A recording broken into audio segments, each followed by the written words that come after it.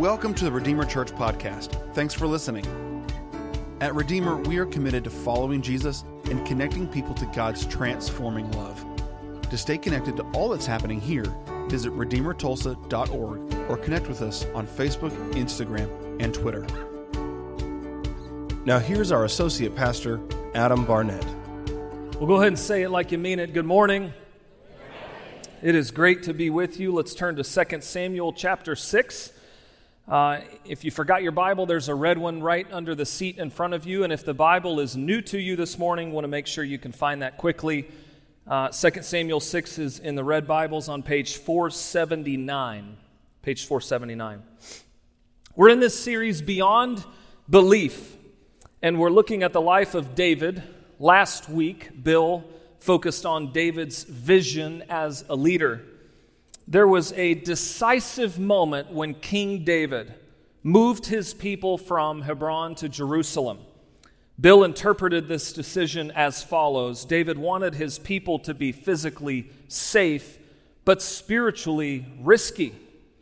He spoke about our vision as a church and offered a brief overview of our last year, and it has been a great year at Redeemer. But metaphorically, we are still moving individually and also corporately as a church. We are moving into our Jerusalem where we feel God is calling us into the future. We are surrendering what is comfortable, and we are clinging to the vision as a church. We believe greater things are still to be done. By the way, many of you love a song called God of This City, in which the lyrics read, "Greater things have yet to come. Greater things are still to be done in this city. There is no one like our God." Well, I have a little surprise for you. A good buddy of mine named Aaron wrote that song. And he is coming to Oklahoma from Ireland. And I said, while you're here, would you want to come join our worship team and help lead worship one morning? And he said, of course, with a gorgeous accent. So he will be here one Sunday in June. And I am not going to tell you which week, because now you're going to have to attend all of them. Speaking of good songs, in 2002, there was a song released called Undignified. And the lyrics are as follows. I will dance, I will sing, to be mad for my King. Nothing, Lord, is hindering this passion in my soul. And I'll become even more undignified than this. Some may say it's foolishness. I'll become even more undignified than this. Leave my pride by my side. La la la la la la la. Hey, it's all for you, my Lord.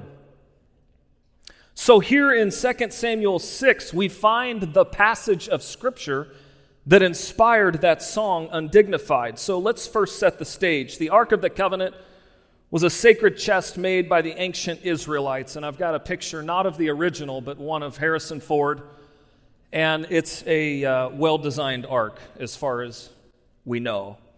In Exodus 25, we see a specific God-given design down to the centimeters of this ark. Inside were 2 tablets containing the 10 Commandments, Aaron's rod, and a golden urn filled with manna. The ark moved around as a part of Israel's military campaigns and was commonly housed in a tent, and you will also hear it referred to as the Ark of God, the Ark of the Lord, the Ark of Testimony. Now we know in a battle with the Philistines, the Israelites lost 30,000 men, and they also lost possession of the ark. But when you have David on your team, of course, under his leadership and his military strategy, they defeated the Philistines, and David wanted the ark back.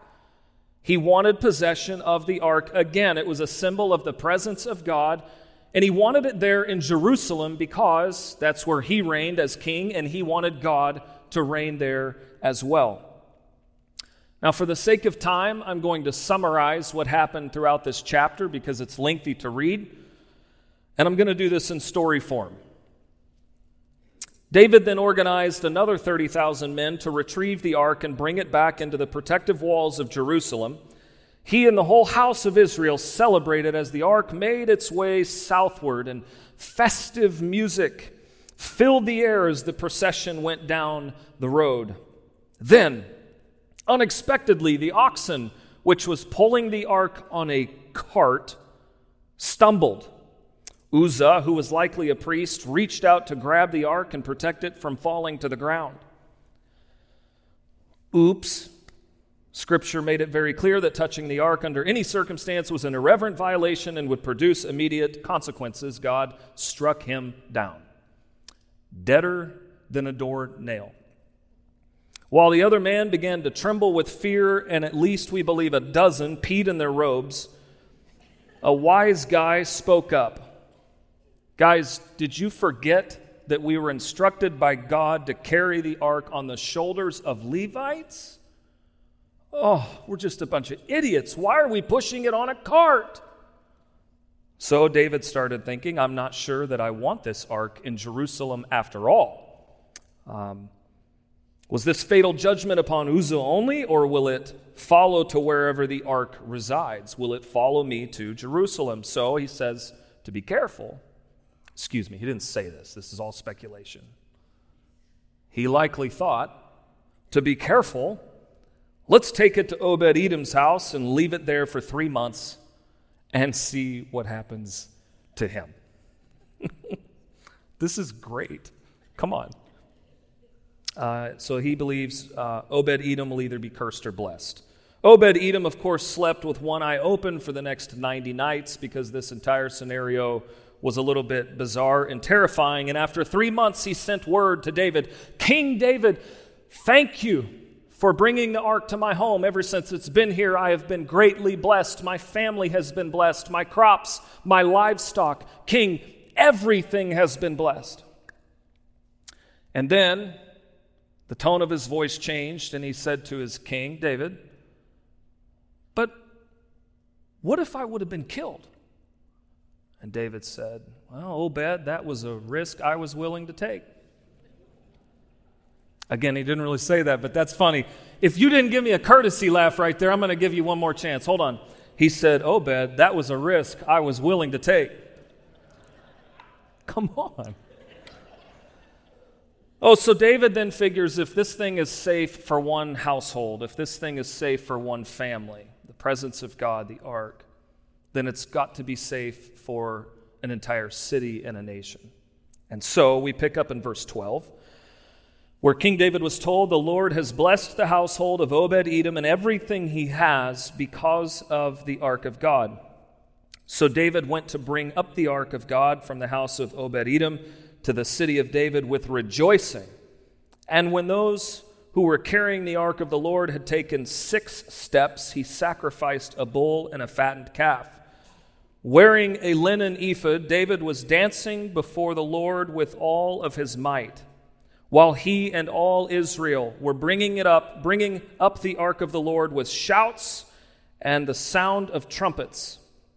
As the ark of the Lord was entering the city of David, Michal, daughter of Saul, watched from a window. And when she saw King David leaping and dancing before the Lord, she despised him in her heart. They brought the ark of the Lord and set it in its place inside the tent that David had pitched for it. And David sacrificed burnt offerings and fellowship offerings before the Lord. After he had finished sacrificing the burnt offerings and fellowship offerings, he blessed the people in the name of the Lord Almighty. Then, because throughout history we know all celebrations need food, he gave a loaf of bread and a cake of dates and cake of raisins to each person in the whole crowd of Israelites, both men and women, and all the people went to their homes. So did David. When he returned home to bless his household, Michal, daughter of Saul, came out to meet him and said, "How the king of Israel has distinguished himself today, going around half naked in full view of the slave girls of his servants, as any vulgar fellow would." David said to Michal, "It was before the Lord who chose me rather than your father. Ouch. Or anyone else from his house when he appointed me ruler over the Lord's people Israel. I will celebrate before the Lord. I will become even more undignified than this, and I will be humiliated in my own eyes. But by these slave girls you spoke of, I will be held in honor. And Michal, daughter of Saul, had no children to the day of her death. Some believe she had no children because God sealed up her womb as a punishment for her judgment. And other scholars literally believe she had no children because David just steered clear of his wife from that day forward. First of all, on the heels of construction in Jerusalem and the battle with the Philistines and securing the ark in Jerusalem, there was more work to be done. Now go ahead, if you're in agreement with me, nod your head if there's always more work to be done in your life. Come on. I mean, there's always something to be done. I don't want to distract you further, but many of you have already thought about what you need to have done by 2:30 p.m. today. So check back in, and let's look at the text. There's more work to be done, and plenty of it in all of our lives. But here's a great example from David that we can glean today. David moved beyond work to worship. And so first and foremost, I would ask you to fill in the blank with the word work there. David moved beyond work. There was plenty of work to be done, and he chose instead to worship. What do you need to move beyond today in order to worship? If it's not work for you, what do you need to move beyond today in order to focus on worshiping the Lord?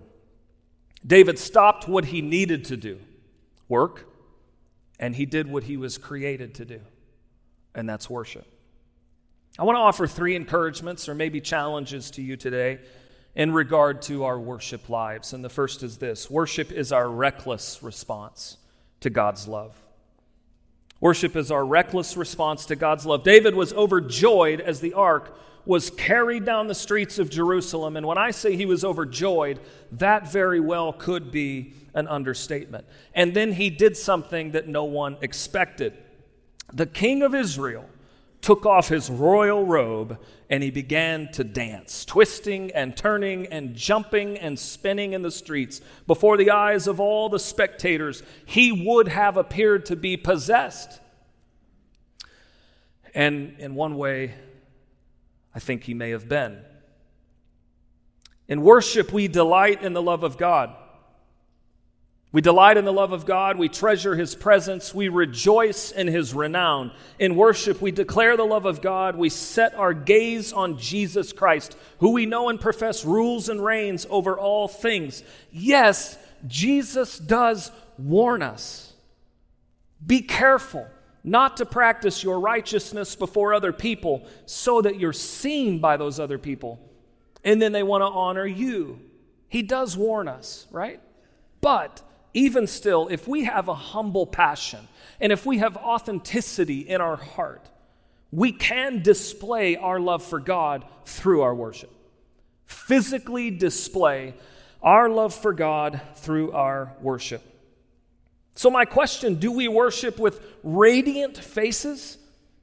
If people walk in from the outside and have no idea who Jesus is or that He has a plan to reach and redeem all of humanity and He has saved your soul from the pit of hell, and they look at your face in this sanctuary while you worship, is your face radiant?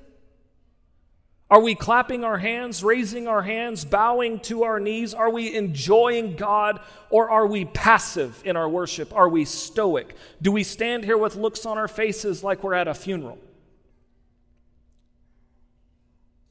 I apologize if that was your toe, but I think it's a fair question. This is a fair question to ask. Are our faces radiant? Are we enjoying God? Sure, there are moments, absolutely moments and seasons in our lives when our worship is quiet and still and reverent and heavy. And there are even moments, many of you, when you face trials and hardships of many kinds, those moments our worship is even somber And we read that throughout the text. Lament, how long, O Lord, right? There are moments for that kind of worship, yes. However, our worship, no matter what we are walking through, our worship should always move us toward hope and joy. Always. That's who Jesus is. He is our hope. He is our joy. Christians ought to be the most joyful people in all the earth. They ought to be the most joyful people in all the earth. So, is worship the time and space that we express that joy? Yes, absolutely it is. So, before we move on, if you'll look to your neighbor, and if you will joyfully tell your neighbor, you have permission to enjoy Jesus today. Go ahead.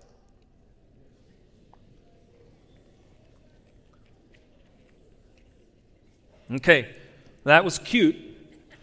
That was a really quiet little whisper, kind of still and quiet and actually pretty tame.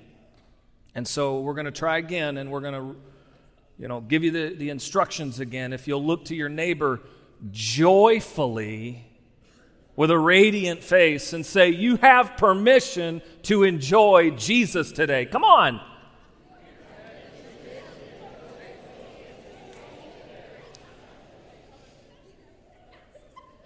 Wonderful. Worship is our reckless response to God's love. Number 2, worship is for an audience of one.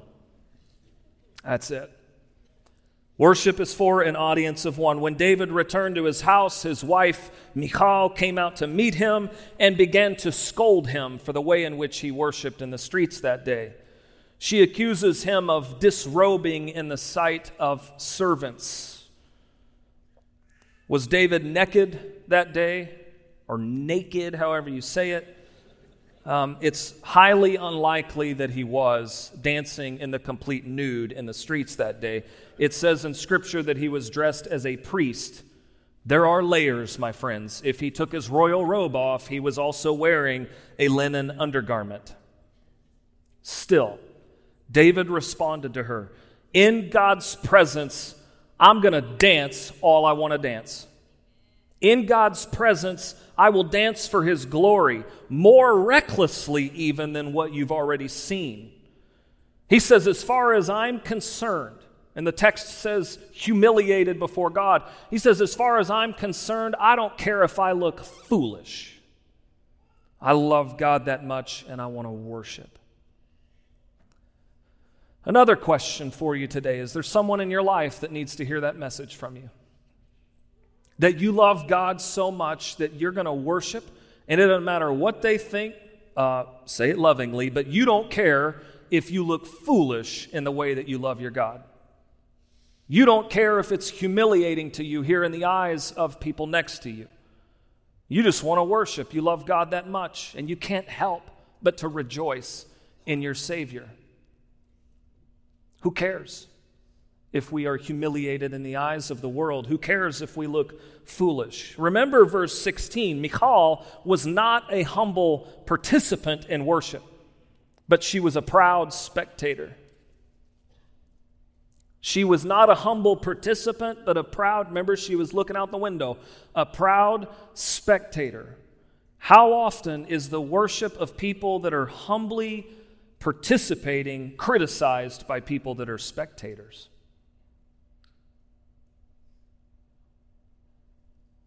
That's what she did. While David, on the other hand, completely lost track of the crowd around him and just enjoyed God's presence. Frankly, it seems like he didn't really care what anybody else thought. Michal tried to discourage David's enthusiasm in worship. Please listen. Don't let anyone do that to you. Let me say that again. She tried to discourage David's enthusiasm in worship. Please don't let anyone do that to you. Instead, worship like Jesus is watching you. No one else. Just worship like Jesus is watching you. I'm going to take a step back and let that linger for 5 seconds. Just give that a read.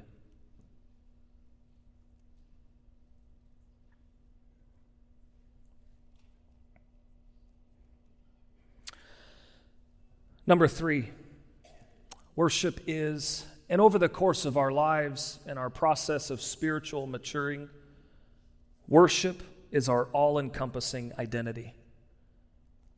It isn't what we do here in 4 or 5 songs on a Sunday morning 4 times a month. This is a great place to express your love for God, but worship permeates every arena of our lives. We worship God when we love our neighbor or when we welcome a stranger or serve someone in need. We worship God when we speak the truth, when we pray for the sick, and when we choose forgiveness. We worship God when we love mercy and act justly, and when we walk humbly with our God. That's how we worship.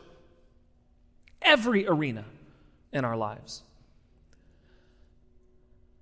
And last week, Bill had the opportunity to draw your attention and your memory to the campaign that we're in as a church. And I want you to know here, 1 year later into our campaign, I'm not sure where the time has gone. Here we are, and this campaign, this last year, has been a remarkable one. It has changed the landscape of our church, spiritually and physically. God has done incredible things in this place. And it's such a privilege to be a part of this church family. This campaign is opening the door for us to reach more people and welcome more people, and even build more space for our youngest generation. Praise the Lord that those walls are not big enough anymore to hold our children. Praise God. We have so much to be thankful for. This campaign is opening the door for us to put down roots in Northwest Tulsa and to serve as an advocate for people who are living in poverty. You can't imagine, but some of you have, the difference that this vision for Northwest Tulsa is making right now.